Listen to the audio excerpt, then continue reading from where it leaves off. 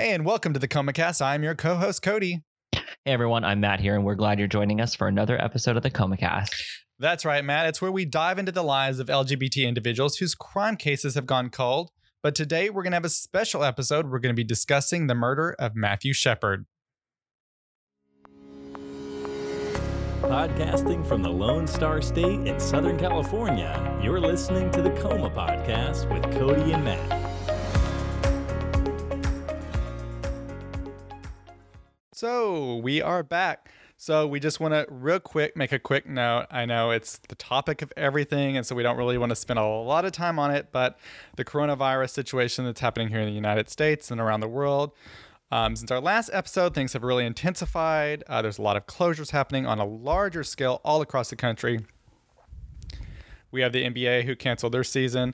That ultimately caused an avalanche of other closures around the country. We have theme parks closed through the end of the month at a minimum. That does include Disney World, Disneyland. Now, it's been a really crazy time in America that most people never thought could happen here.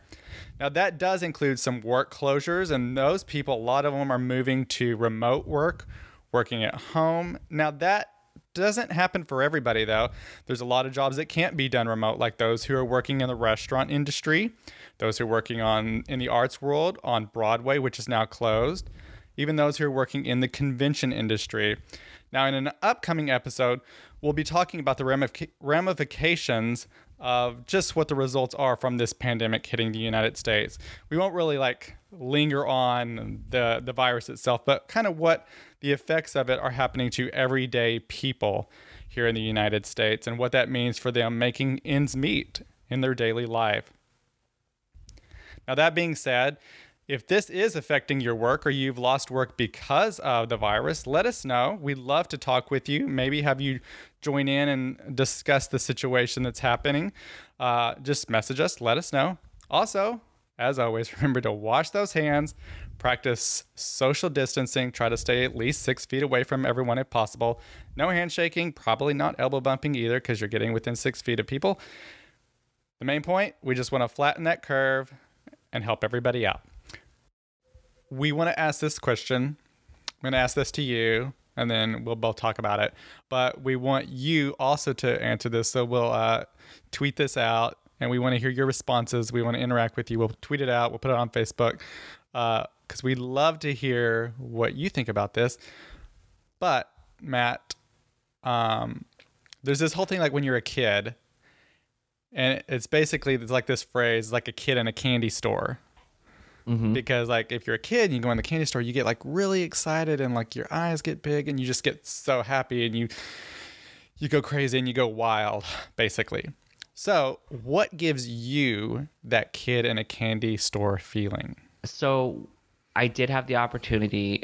We went to Hawaii in August, and we went to Oahu, and we have friends that live there. Mm-hmm. Who is actually Hawaiian and was, took us around. He drove for us. We didn't have to use Uber or anything. So I felt like we got to experience it more from like the perspective of somebody who actually lives there versus like the tourist. And that was a fantastic experience. Like that's kind of like my go-to place mentally when I try to write or when I'm working on something or I get stuck. My other one is I think we talked about before I'm writing this book. I've really been practicing like self-love this last year and a half, 2 years. And when I think about writing, I think about scenarios and scenes, and I've plotted it out to be 4 books, and I'm almost 3/4 of the way through book 1.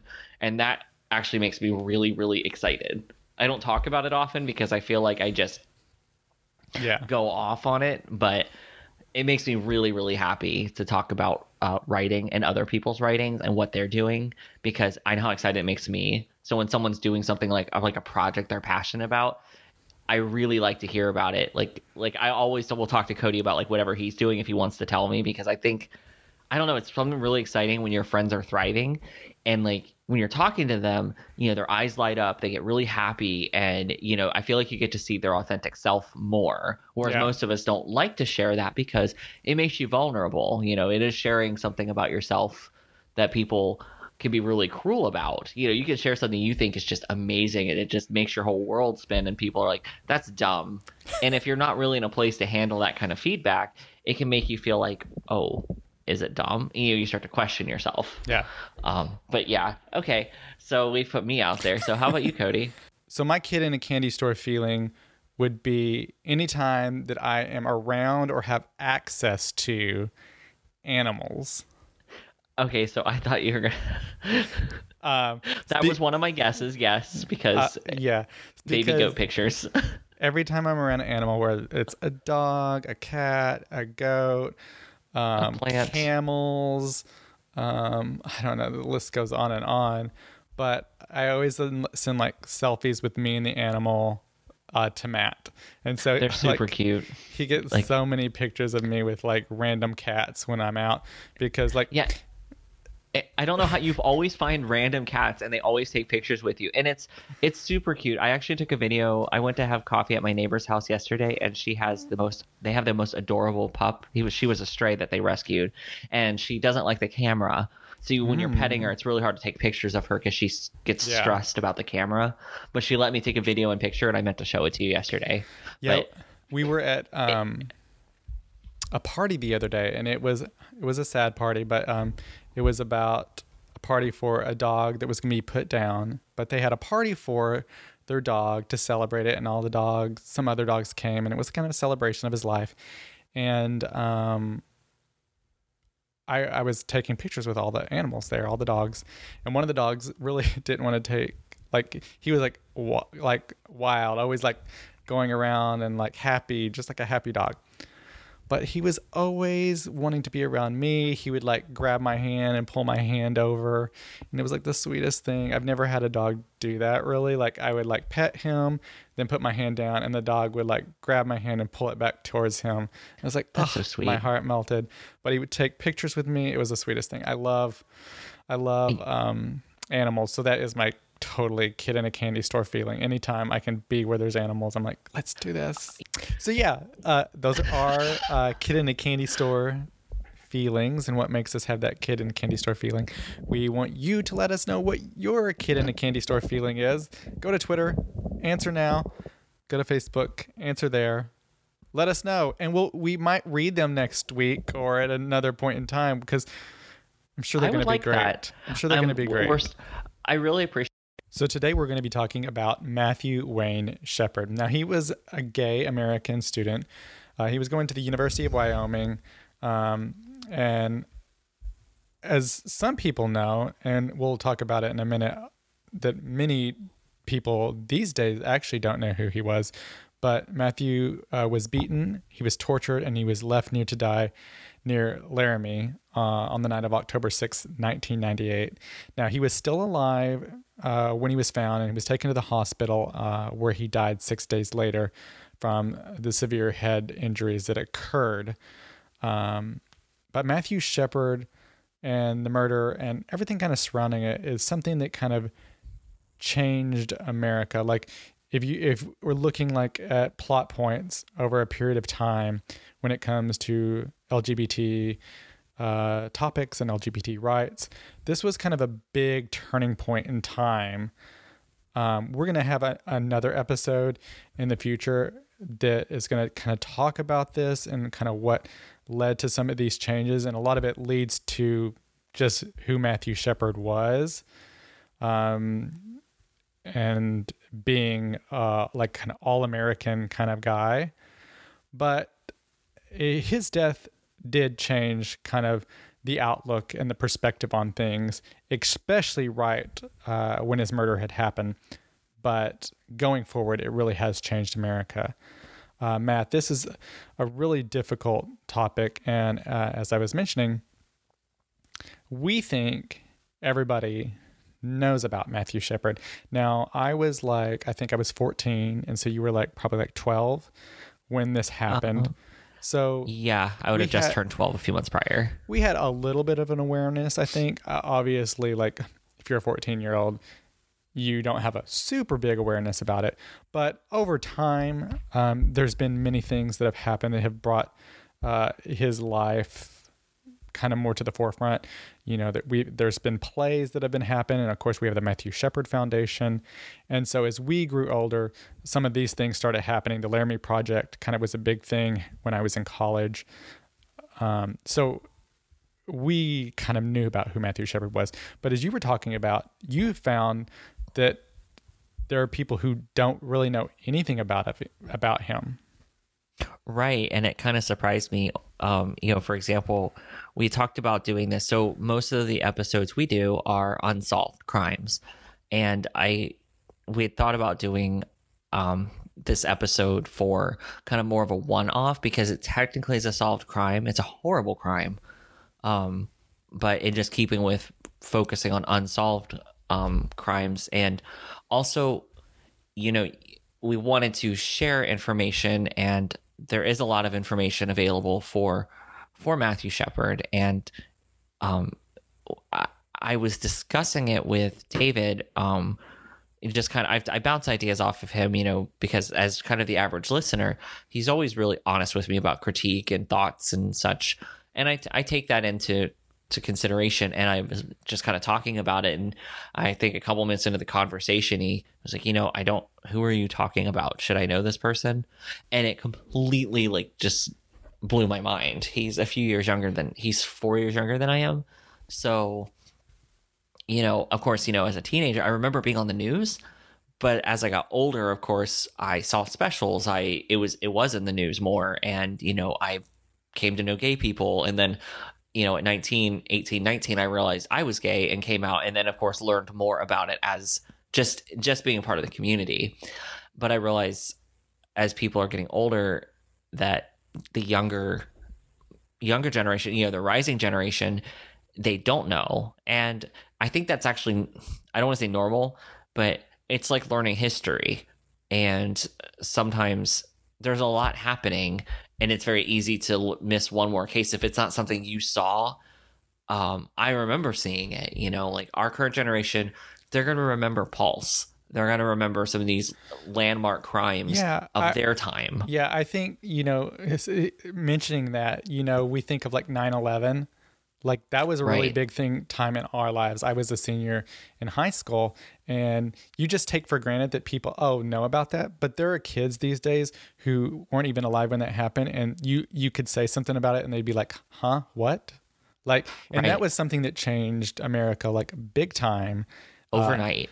And there, obviously there's legislation and different things that still reverberate of how American life is lived, yet they don't know about it. So in this case, it's another one of those things where it was a big thing and something that kind of really did change the course of LGBT rights to a point.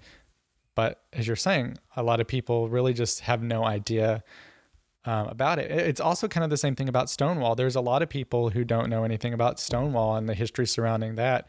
They know, some people may know just like the phrasing or the word Stonewall, but they may not know the whole details of it, and how we talked about in the episode with Marsha Johnson. But yeah, so Matthew Shepard, he was born in Casper, Wyoming, in 1976. He did have a younger brother, and they two had a really close relationship.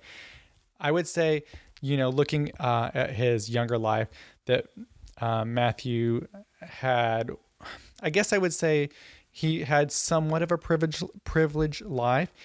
His parents, in 1994, his dad got a job with Saudi Aramco. That's the oil company, state-owned oil company in Saudi Arabia. And they moved, and Matthew Shepard attended American school in Switzerland during that time. He graduated in 1995. He took theater, he took German, Italian courses. Then he went on to attend some college, attending University of Wyoming in Laramie, where he minored in language. So he was really involved in kind of that world. He obviously had lived in Switzerland and had that time. And then he had taken these language courses, got really involved in like politics. And he was an overall well-rounded young man who was very liked by his friends. You know, a lot of his classmates have said since after his death, looking back on his life, that he was just a friendly classmate, someone that you kind of loved being friends with. But despite all of that and like kind of being able to have somewhat of a privileged life, you know, going to the school in Switzerland and being able to take these extracurricular classes and learning languages, he, you know, even at a young age was targeted or teased due to his small stature. And he wasn't really athletic. So obviously we know that like in high school, you know, you can, if you're like I grew up and when I was in high school and junior high, I never really was bullied, thankfully, but I was really small, like super, super small. So like I can kind of like see that happening, and it does happen. And it happens a lot like with young gay kids who are smaller, who aren't athletic, who have different aspirations or enjoyments than your everyday people.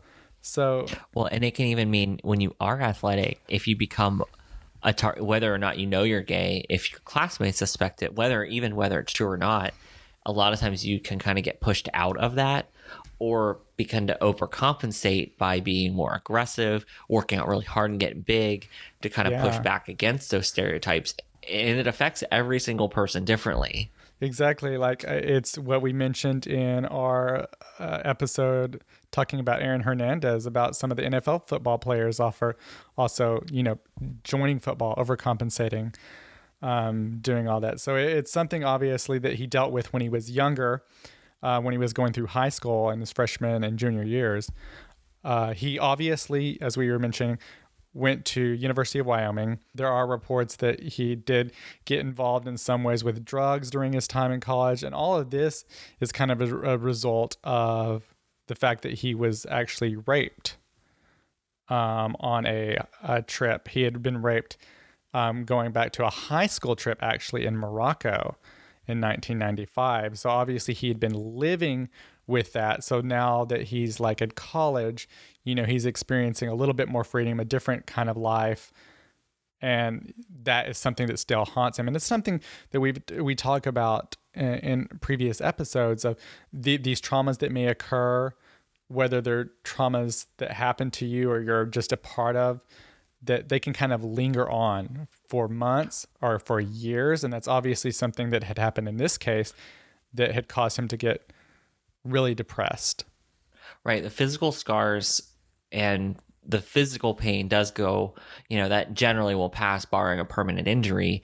But the mental scars, you know, as we learned when talking with Eric, you know, as he shared with us, it's been 2 years and he still, it's in his head, you know, it's been 2 years and he's just now, and he's older than Matthew was at the time, you know, so, and to be on a high school trip and having to experience a violent assault and rape and then have to live with that and learn to try to overcome it, it's hard. And, you know, mental health services they are there, but they are not promoted, you know, and we have to remember, we're also talking about 1995. You know, we're talking about at the time he would have been, you know what, all of 20-ish. Yeah. He had been very young. You know, he'd been a very young adult, late teenager. And that's traumatic. That's traumatic to a grown adult with access to health insurance and mental health services, let alone to be so young and deal with such a violent trauma. And then that just haunts you. And it's very common, unfortunately, that people will turn to something to escape from it, which can be, you know, drugs, it could be high risk behavior. Some people turn inward. And this appears to be how it affected him directly. Yeah, for sure. He obviously had dealt with this and living with this over all these years, and he had his family. He was really, his family seemed pretty close knit. So he wasn't someone who was kind of like ostracized. And so he did have that family kind of backup. So once he got to college, you know, he had that a little bit more freedom, experiencing maybe some different things that he hadn't experienced in his, you know, growing up life, having access to different opportunities, and then obviously not having your family there as kind of like that backbone. And some of his friends did talk about how that depression resulted in him, they believe, kind of getting into some drugs. He did was hospitalized a few times due to his clinical depression and his suicidal ideas. But aside from that, he was living his life, and he did have those aspirations, those political aspirations, and those aspirations of kind of just being out there and being a public figure, despite being gay. I think looking at that, that's something, despite having been raped and having to deal with that and the depression with that, he still had that idea that being gay wasn't going to stop him. He did have those aspirations at some point for going forward.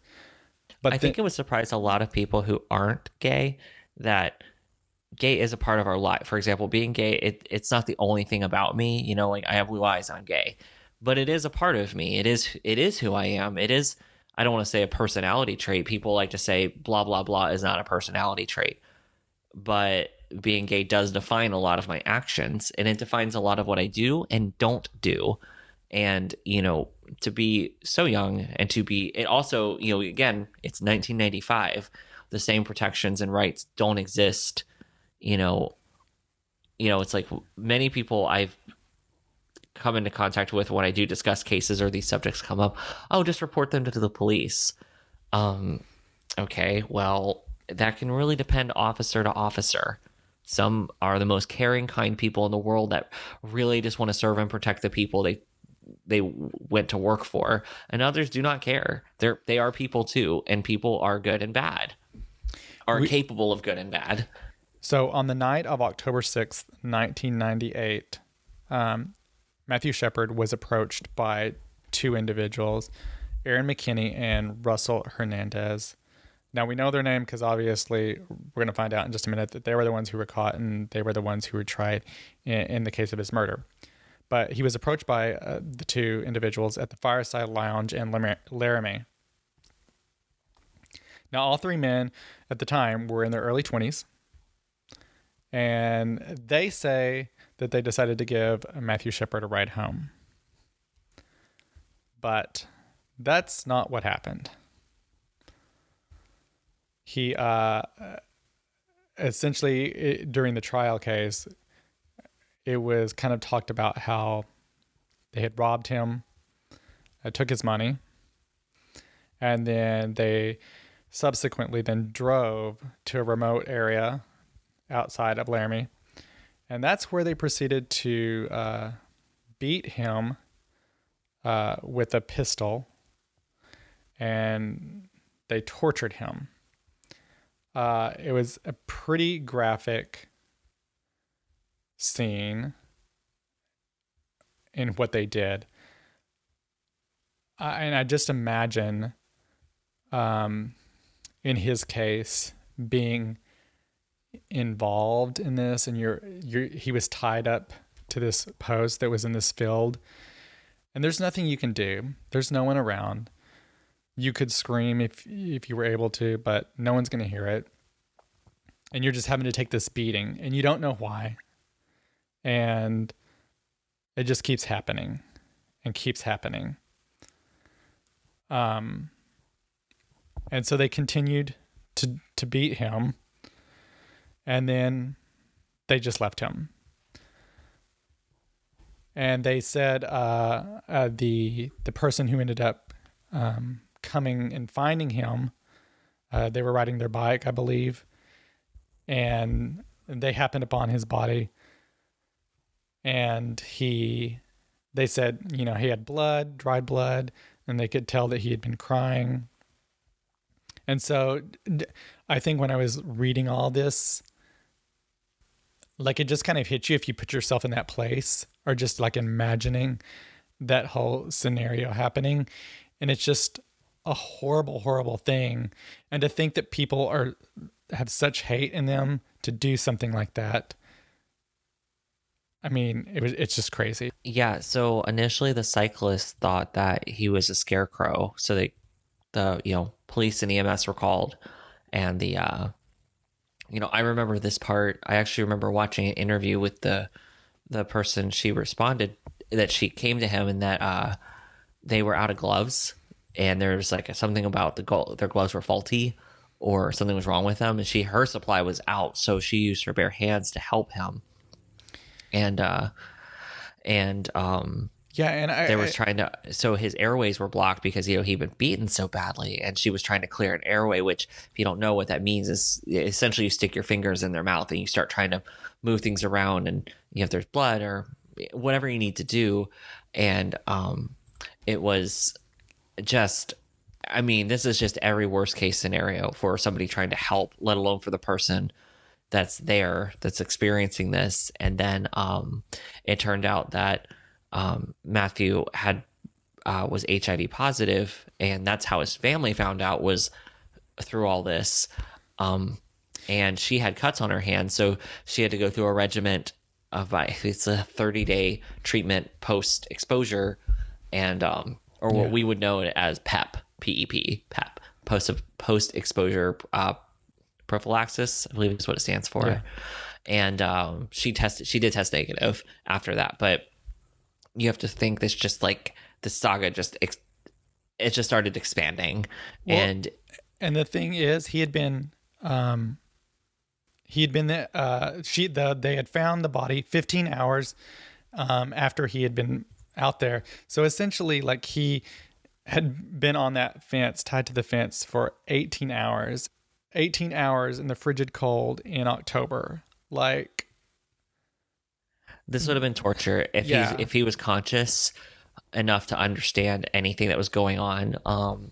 It would have been just torture. And then along with what had already happened to him. Yeah, exactly. And then the crazy thing is, you have McKinney and Henderson, who had just completed this beating, this graphic beating, we want to say. Like, they really just basically left him for dead, and there's no way that they could think anything else would be coming out of that. But they then were on their way home when they encountered two young Hispanic men, and they decided, let's slash their tires. So they slashed the tires of these two young men just for fun after they've committed this horrific crime. Then they get into a fight, obviously, because you're going to slash someone's tires and you don't think there's going to be a fight. I don't know your thought process there, but then they get into a fight, and that's when the police come. And the police then are able to break up the fight. They find that one of them has a gun, which ultimately ends up being the gun that they used to beat Matthew Shepard. And obviously, police, looking at the scene, they search McKinney and Henderson's vehicle, the truck that they were in, and that's when they find Matthew's shoes and his credit card. And I guess at this point, they have not found Matthew. This has happened right after they beat him, that they end up getting arrested. You think, I'm going to commit this crime, or maybe you don't think maybe it's not premeditated, but you commit the crime, but then you're going to go get yourself in another crime situation and then get arrested. I mean, just craziness. It was such an ugly situation because, well, I mean, for obvious reasons. And Matthew, we want to point out that Matthew was alive when he was found, and he was then comatose, and he died about 6 days after. His officially was pronounced dead on October 12th, 1998 at 12:53 a.m. And he was on life support, and he was not conscious when he was found, and he never regained consciousness.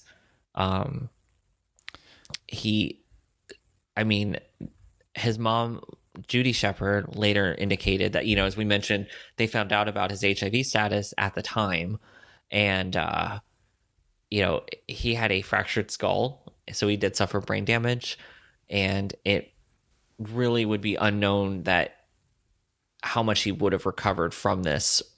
And even if he had, the damage done to him could likely have been lifelong. It would have been very possibly permanent, but we don't know. That's what we speculate on, because now we would be discussing, had he survived it, he would be in his mid-40s.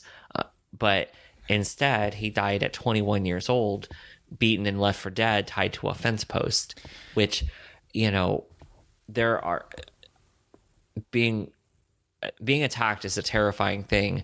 And I think it actually can be worse, being attacked and beaten and then left to suffer tied to a post to be found. And none of us really know how conscious he was for any of this, or,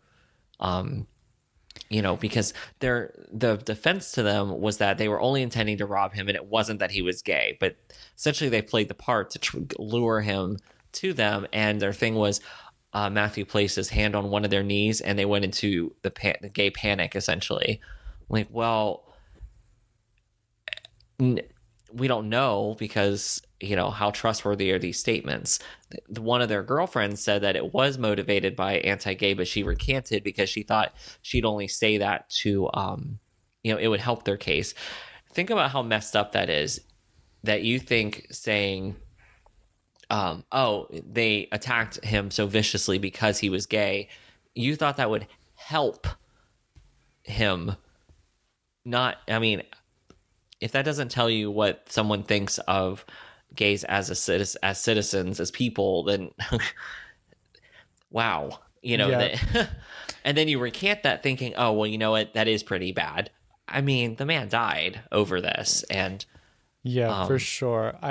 I think, again, like when I was reading about this, it was just a heartbreaking thing. And to think, he was still somewhat conscious when they found him there tied to the post and crying and obviously in extreme pain.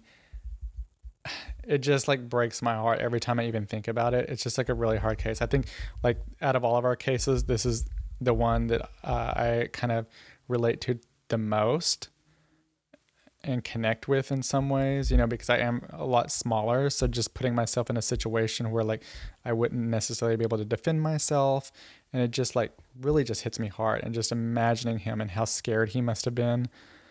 But this is kind of the point. Obviously, we talked about how he died 6 days later. So he was in the hospital, ICU, unconscious for those 6 days. And in the next episode coming up, we're going to be talking about kind of the media aspect of LGBT crimes, and it's very closely tied to Matthew Shepard. So I don't want to give it completely all away, but there was that 6-week period of time that happened, and that's a very important thing as far as media is concerned, because you look at how stories are picked up, and we've talked about many of these crimes, and a lot of times you have a paragraph of information concerning someone and their death. In this case, there's story upon story upon story. It was in the New York Times, Los Angeles Times, USA Today. It was on television, all the networks, all broadcast networks.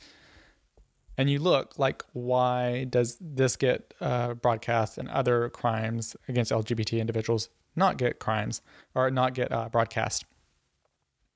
A lot of it, as we've talked about, has to do with the fact that he's this all-American boy, but a lot of it had to do with this 6-day period. So the media and newspapers and television, they write stories. So they are telling you the news, they're trying to tell you facts, but all of it is based on a storytelling mode. And so that 6 days allowed there to be a storytelling mode. I believe that if he had died and they had found him and he had died, or they found him and he died shortly after, it would not have made as big of an impact that it did. And unfortunately, that 6-day space of time is what allowed media to pick it up. Well, I'll go into more detail when we talk about that in a really good episode we're going to do in the future, talking about LGBT and the media and what's involved as far as picking up stories that are with murder or crime. And we can use this. I think we can really use this as a case that people like will understand and connect and relate with as an example with it. So we don't want to be redundant either, and discussing it here and discussing it there, because we don't want to take away from, this case is supposed to, like, generally, I know we do talk about the media response a lot in each case, but like you were saying, we want to separate it out this time. And in this case, we also, a lot of us, we don't have a lot of information, and in this case, it's a little different because we're not speculating on who did it. They can argue all they want, their motives, but they, as guys, used themselves to lure Matthew Shepard and targeted him and beat him and left him for dead. If you're just intending to rob him, you didn't just punch him and run. This was calculated, and then to continue on and attack somebody else, I think what we're looking at is more so just a little bit of, like that kind of, I don't want to say white supremacist because I don't want to just throw those terms out there lightly, but they attacked a gay guy, then two young Hispanic guys. There's a pattern here, obviously.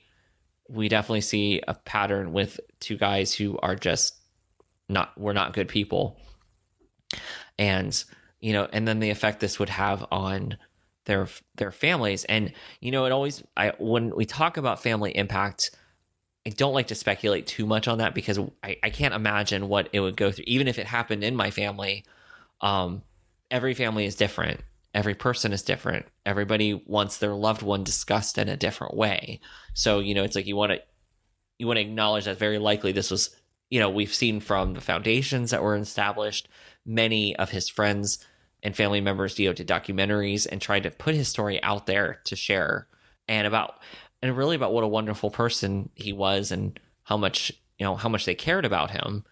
It's just, I find really sad that someone has to die a really awful way to share that we aren't all equal. And that's something I think that is demonstrated with each case that,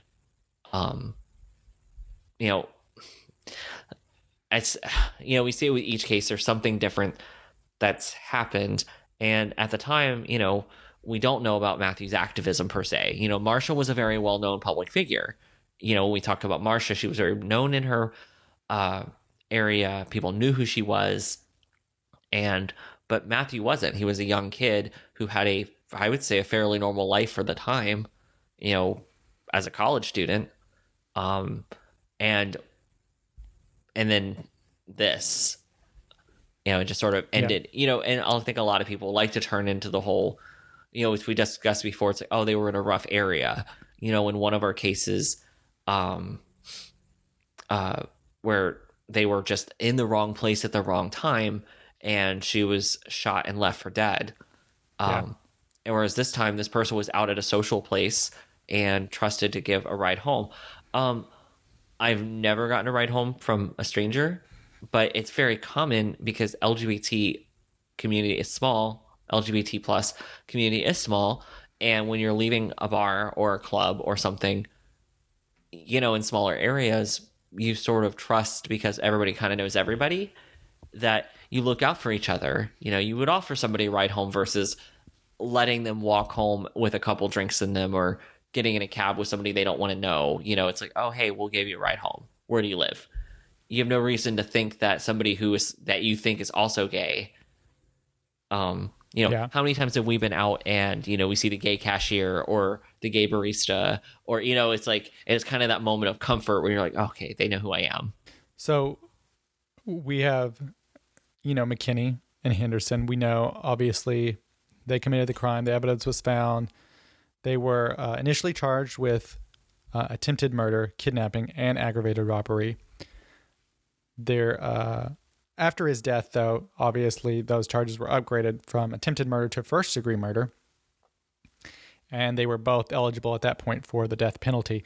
They also had their 2 girlfriends. They were also charged with being accessory after the fact. So we had one of the girlfriends who was ultimately, she pled guilty to being accessory to the first-degree murder. And then you have Henderson, one of the individuals who was involved in the crime. He was going to trial, and then he ultimately pled guilty to murder and kidnapping charges. And in order to avoid the death penalty for him, he agreed to testify against McKinney, the other man involved in the crime. So that allowed him to do 2 consecutive life terms. As far as McKinney was concerned, he was also going to have the death penalty, but they worked out an agreement, and ultimately he was sentenced also to 2 life terms in prison. And it looks like Shepard's parents were involved in that. Yes, correct. They had gone to the district attorney, and they had worked out a deal in which this would occur. Thankfully, in this case, though, we have the 2 suspects and 2 individuals who ultimately got sentenced to the 2 life sentences, which gave, I think, the family at least something good came out of the situation. We have so many of these episodes we talk about where the families never have any resolve. Nothing ever gets resolved in these cases.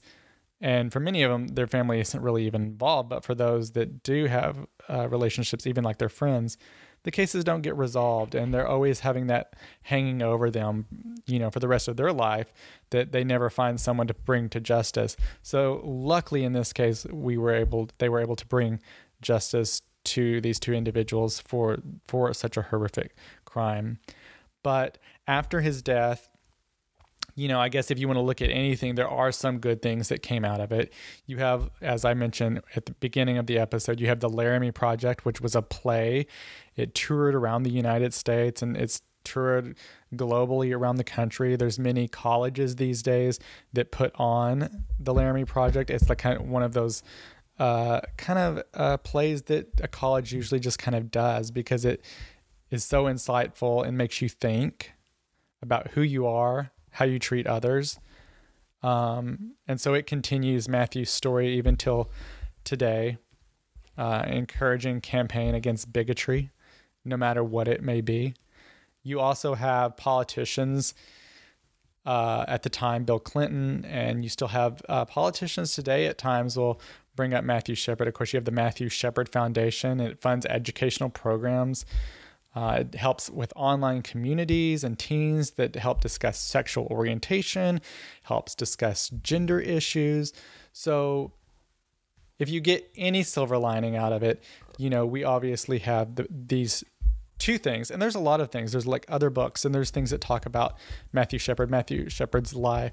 So his life kind of continues living on and has changed the lives of countless LGBT individuals, especially the Matthew Shepard Foundation, again, helping teens discuss sexual issues, sexual orientation issues, gender issues, helping them discover who they are, that they don't have to be afraid and worry about what other people think, and they can truly just accept them for who they are, I think cannot be overlooked.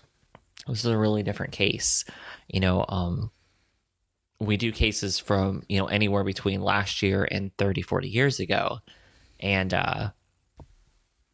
most of them we talk about because we want to bring them to attention in the sense of, maybe a lot of people hadn't heard from them other than their local communities and, families. But in this case, this did touch a lot of people, but it seems Matthew Shepard's case is also part of history. And I think it's important to, that we educate the rising generations when we do have cases that have information, that we put it out there and we try to show that, there was more to Matthew Shepard's life than just being part of a crime. I think I read it somewhere, but, that calling it a hate crime is just, in this particular case, doesn't do it justice. And I would agree with that. It wasn't just that it was a hate crime, whether or not they targeted him for specifically being gay.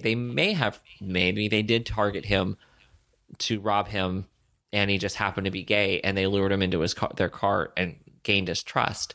But the fact is, they lured a man into their car to give him a ride home and earned his trust and beat him to death for really no reason. There was no reason to attack another person, no matter what, and whatever defense you have. That's not a defense. That's Yeah, exactly. It's nonsense. Like, it's terrible. And so now we are, let's see, 20 plus years later. We're just over 20 years later since he died.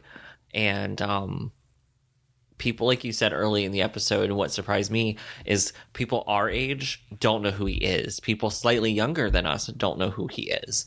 And so I think people need to understand that a lot of these foundations and laws that we have, some of them were from people who were also LGBT or allies that said, hey, we need to protect people. And other laws and foundations and things that happen, they happen because of an attack, a murder, a loss that provokes a response. And in this case, it was an attack that provoked a response. And